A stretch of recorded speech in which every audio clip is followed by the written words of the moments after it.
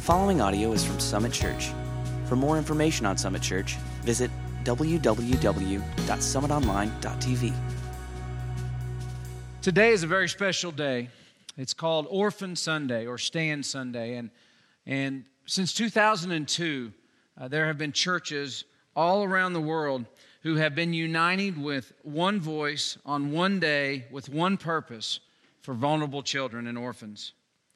With over 400,000 children in the U.S. foster system and 15 million worldwide who've lost both parents, thousands of churches will echo a united message across more than 123 nations on Orphan Sunday 2021.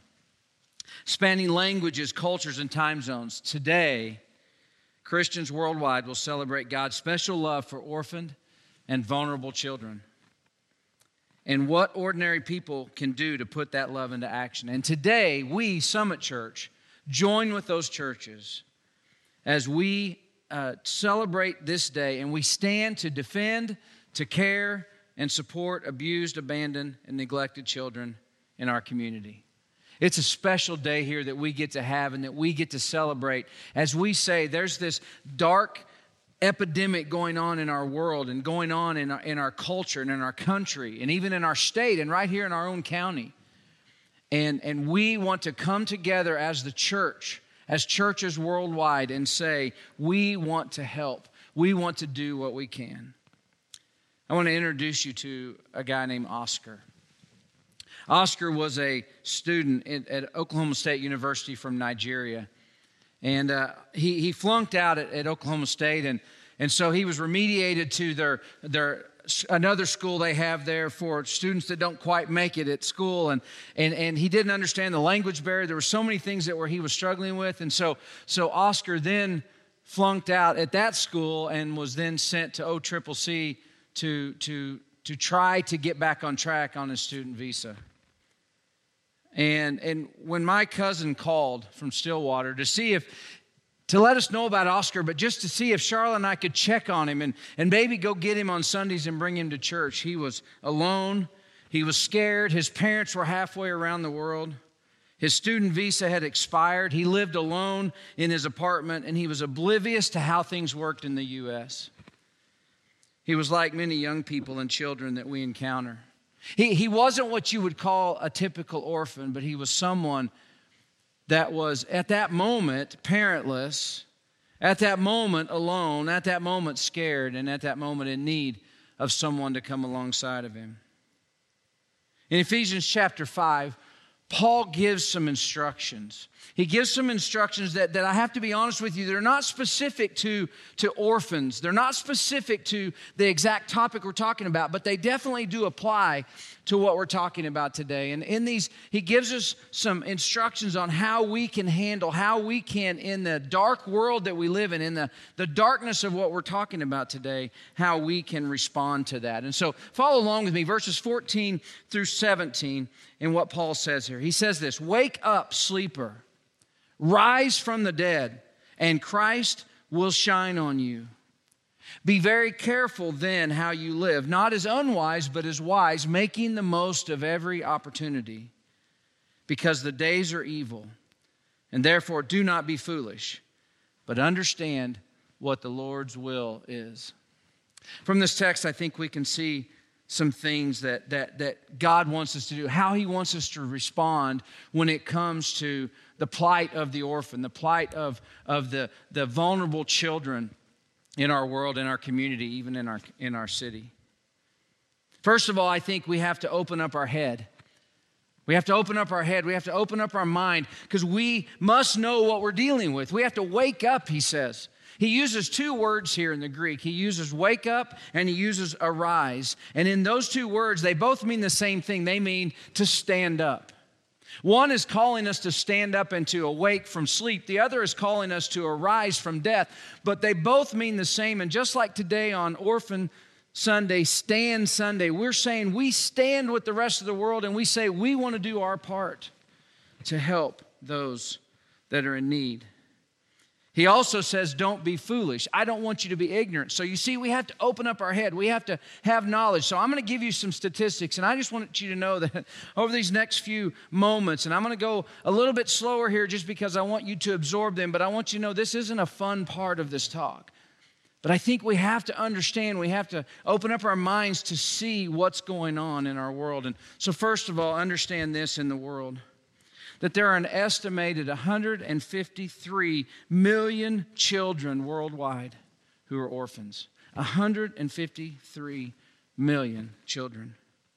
In the world's poorest countries, around 1 out of 4 children are engaged in child labor. 25% of those children engaged in child labor. An estimated 61 million primary school-aged children are not in school, and 53% of those are girls.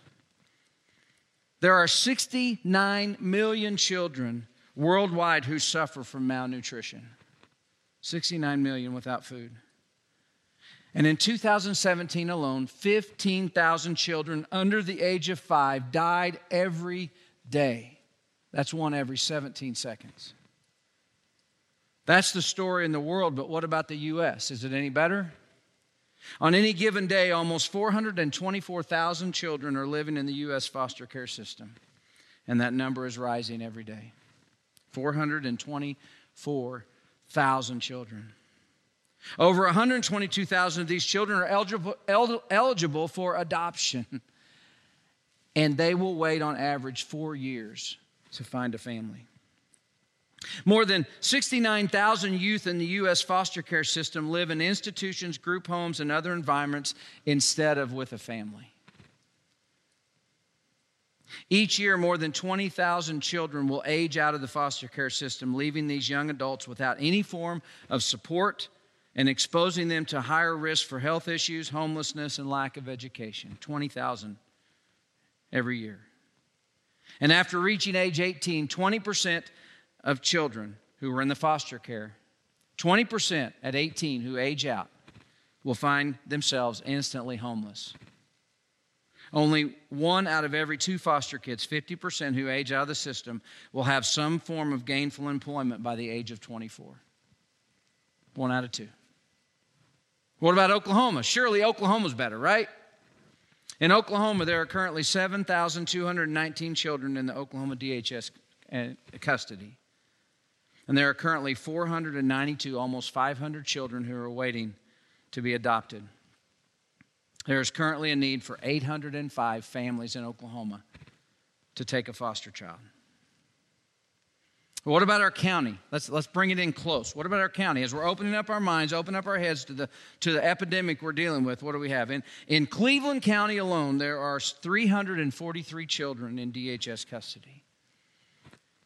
And there are currently 22 children in Cleveland County waiting to be adopted. Here's what I hear in those stats. 22 children, we can do that, right? We can handle something like that. The church can. You see, the church must become aware of the plight of the epidemic that we're dealing with, that we're looking at these orphans. We have to open up our head and see what's going on in our world and in our country and in our state and even in our county. These orphans and these at-risk youth, the church is not called to turn a blind eye to the disturbing plight of our world's children. And if today you came in and said, I don't want to know that, I don't want to open up my head, here's kind of an interesting thing about this point that we're making. You no longer have that excuse.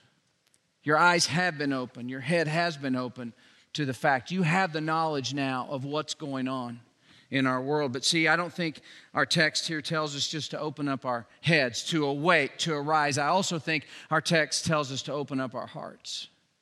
To open up our hearts, to begin to understand what the heart of God is for orphans, for vulnerable children, for people who are in need.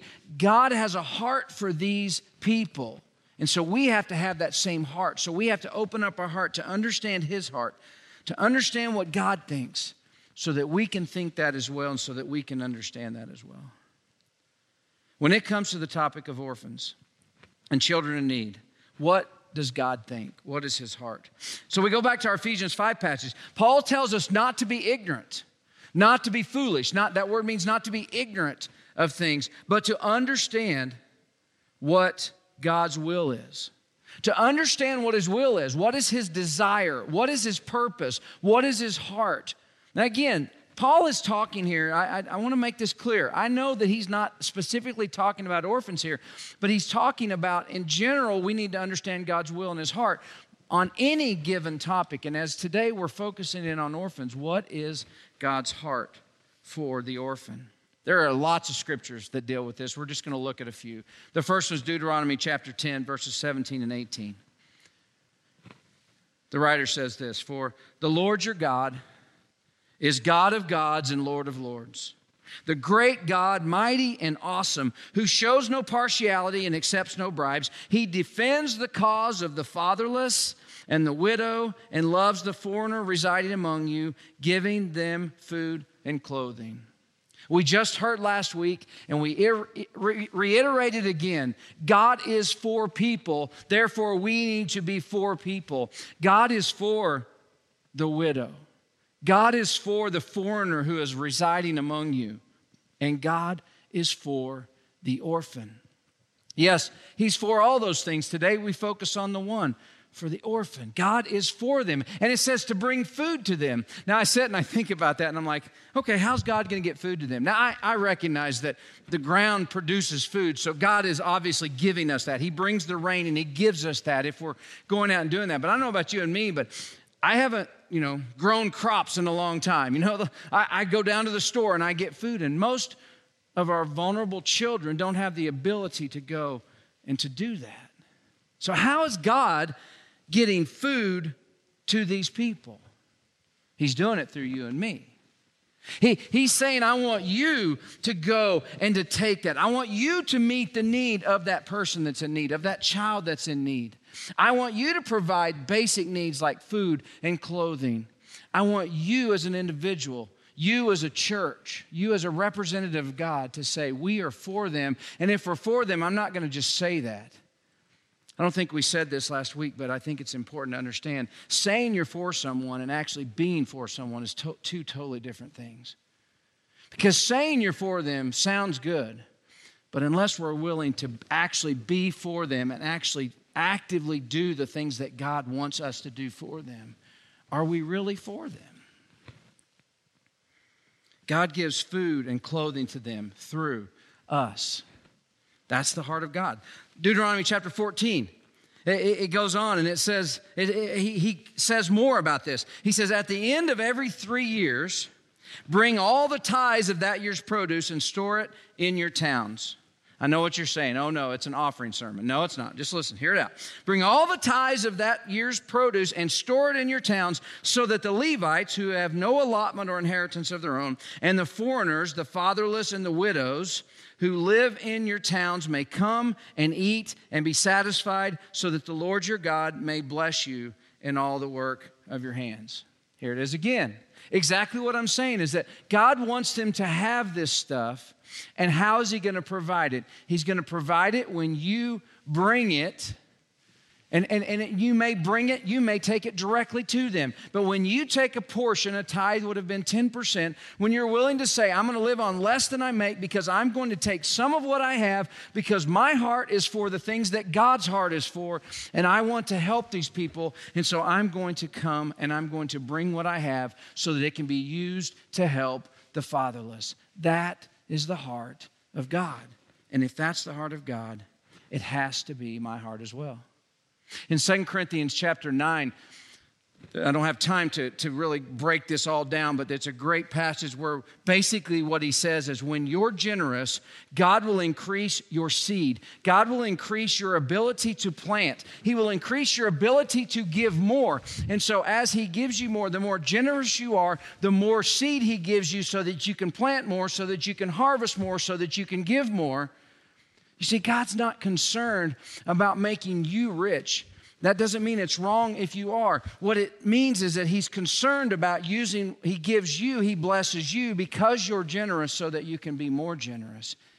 That's the heart of God. And when we look at these orphans, these fatherless, these people that don't have a basic thing like what you and I have, a family, how much more should our hearts be broken to say, I want to give what I have so that they can have God in their life, so that they can have basic needs and can feel the love of their Father. Then we look at Psalms. David has an opinion on this too. Well, it's not his opinion. He's revealing, again, the heart of God. Psalm 68, verses 4 through 6, he says this: Sing to God, sing in praise of his name. Extol him who rides on the clouds. Rejoice before him. His name is the Lord. A father to the fatherless, a defender of widows is God in his holy dwelling. God sets the lonely in families. He leads out the prisoners with singing, but the rebellious live in a sun-scorched land. Let me touch on this first. God is the father of the fatherless. You see, when they have no father, God is the one who steps in. And I recognize that there's a lot of people who either have a bad relationship with their father or because their father wasn't there, have a really hard time grasping this idea that God can somehow be a good father because they don't know what a good father looks like. But hear me, God is the one who's been there in the absence of an earthly father. Many or most of you know that my father passed away when I was 11. I grew up and no one taught me how to tie a lure on a fishing line. No one taught me how to talk to girls. No one even taught me how to father a son or a daughter. And there's so many children, there's so many boys and girls who are growing up today that don't have that person speaking into their life and that person that's telling them how to do life. But one thing I had a mom who made sure I knew that in the absence of my earthly father, there was a God who was good. There was a God who came in and stepped in and took the place that was left void by my dad's passing. And that's what David's saying here, that God is the father to the fatherless. His heart is for the orphan. His heart is for those who don't have a father. He ultimately wants to be that father. And then this phrase in here, I love it. He says, God sets the lonely in families. It can also be interpreted, or the desolate in a homeland. Here's what I hear. God desires that we have family. He desires that we have a place that we can call home, a place that we can relax, a place that feels safe and secure. And of all those numbers I gave you earlier in the world, in the U.S., in Oklahoma, in Cleveland County, those children live without that security, without that family, without that home. But God, if you open up your heart to what God wants, you will see that what He wants is for us to have family, for these children to have a home. This is God's heart for the fatherless. He is for them, and so we need to be for them. He wants them to be provided for by us. He wants to be their father in the absence of the earthly father, and He wants them to have a family and a home. So you open up your head. You have the knowledge of what's going on, of the darkness of this epidemic of orphans and vulnerable children. You begin to open up your heart and you begin to see what God's heart is for those people. And lastly, I'm challenging you to open up your home. To open up your home. See, we have to know how to respond. Back in Ephesians 5, Paul says this: be careful how you live, not as unwise, but as wise, making the most of every opportunity. He's calling us to action. He's saying you need to do something, to walk in a wise way, to see every moment as an opportunity to do something. Several years ago, Charlotte and I built a home in Newcastle. And we felt very lucky and blessed to have the home that we had. And we told God that we would use it for your glory. God, if you let us do this, we'll use it for your glory. Now, I don't know about you, but you got to be careful when you tell God that because He'll take you up on it. Almost immediately, we housed 4 children for a couple of weeks because their father had a stroke.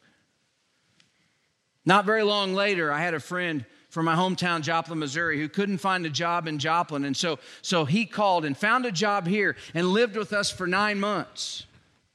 I don't know about you, but it's challenging for you and your wife and your kids to have house guests for that long. And then I got that call. I got that call from my cousin in Stillwater about Oscar, the Nigerian student. And I'll never forget the first weekend. I went over and met him when he moved into his apartment up on 89th Street. But I went and met Oscar, and so I drove home, and Charlotte's like, well, where's Oscar? And I said, well, he's in his apartment. I just met him, introduced himself, said we'd pick him up Sunday for church. And my wife's a lot better at looking into the weather than I am. And she said, have you seen the weather for the weekend? And I said, no. And long story short, it was one of the worst snowstorms was coming, and it was on the ground for several weeks. And so she said, let's get in the car. And so if you know my wife, this will not be a surprise to you. We got in the car and we drove over there. And first time my wife met Oscar, she walked in with a suitcase and she handed it to him and she said, pack some clothes, you're coming to our house.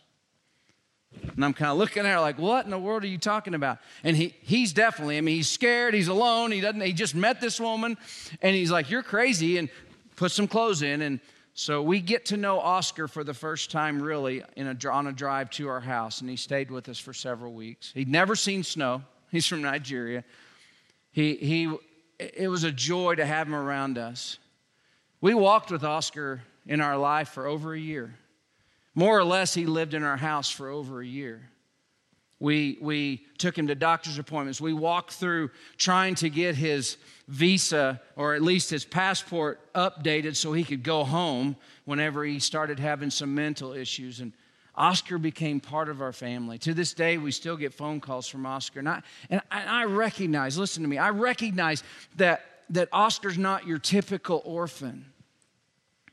But what I'm challenging you is that all around you, whether it be a child in the foster care system, which we are emphasizing today, and I don't want to take away from that, but that God might be calling you to open up your home or to do something that's going to help someone in need. James 1:27 sums it all up, doesn't it, about God's heart and us needing to do something. He says, religion that God accepts as pure and without fault is this: caring for orphans or widows who need help, and keeping yourself free from the world's evil influence. Listen to this, church. Our religion, our faith, is full of fault. It is tainted. It is impure. And it is defiled if we go around saying that we love and worship God, but we turn our backs on the orphan and the widow, or that we're influenced by the world and just live in our own home, in our own world. Now let's be honest. You're like, wait a minute, Nathan. Open my home? I recognize that your home is your safe, personal, intimate, private place, right? That is your place. That is the place you get to go away from the world, right? That is the place that it's your getaway. You don't have to be on for anybody. You can just do what you want. You can dress how you want. You can do whatever you want in your home and just relax, and you can be comfortable. Why in the world would I be asking you to open up? Why would God ask you to open up your home to a foster kid, even if it's just a temporary stay, like respite care? Why? Is that really what God is asking? Listen to Isaiah 58. Is this not the kind of fasting I have chosen? To loose the chains of injustice and untie the cords of the yoke, to set the oppressed free and break every yoke. Is it not to share your food with the hungry and to provide the poor wanderer with shelter? When you see the naked, to clothe them and not to turn away from your own flesh and blood. Church, we have no excuses. We don't get to not respond. We have to do something. But does that mean everyone in this room is called to foster or adopt? Absolutely not. But every person in this room is called to do something. You have a response card.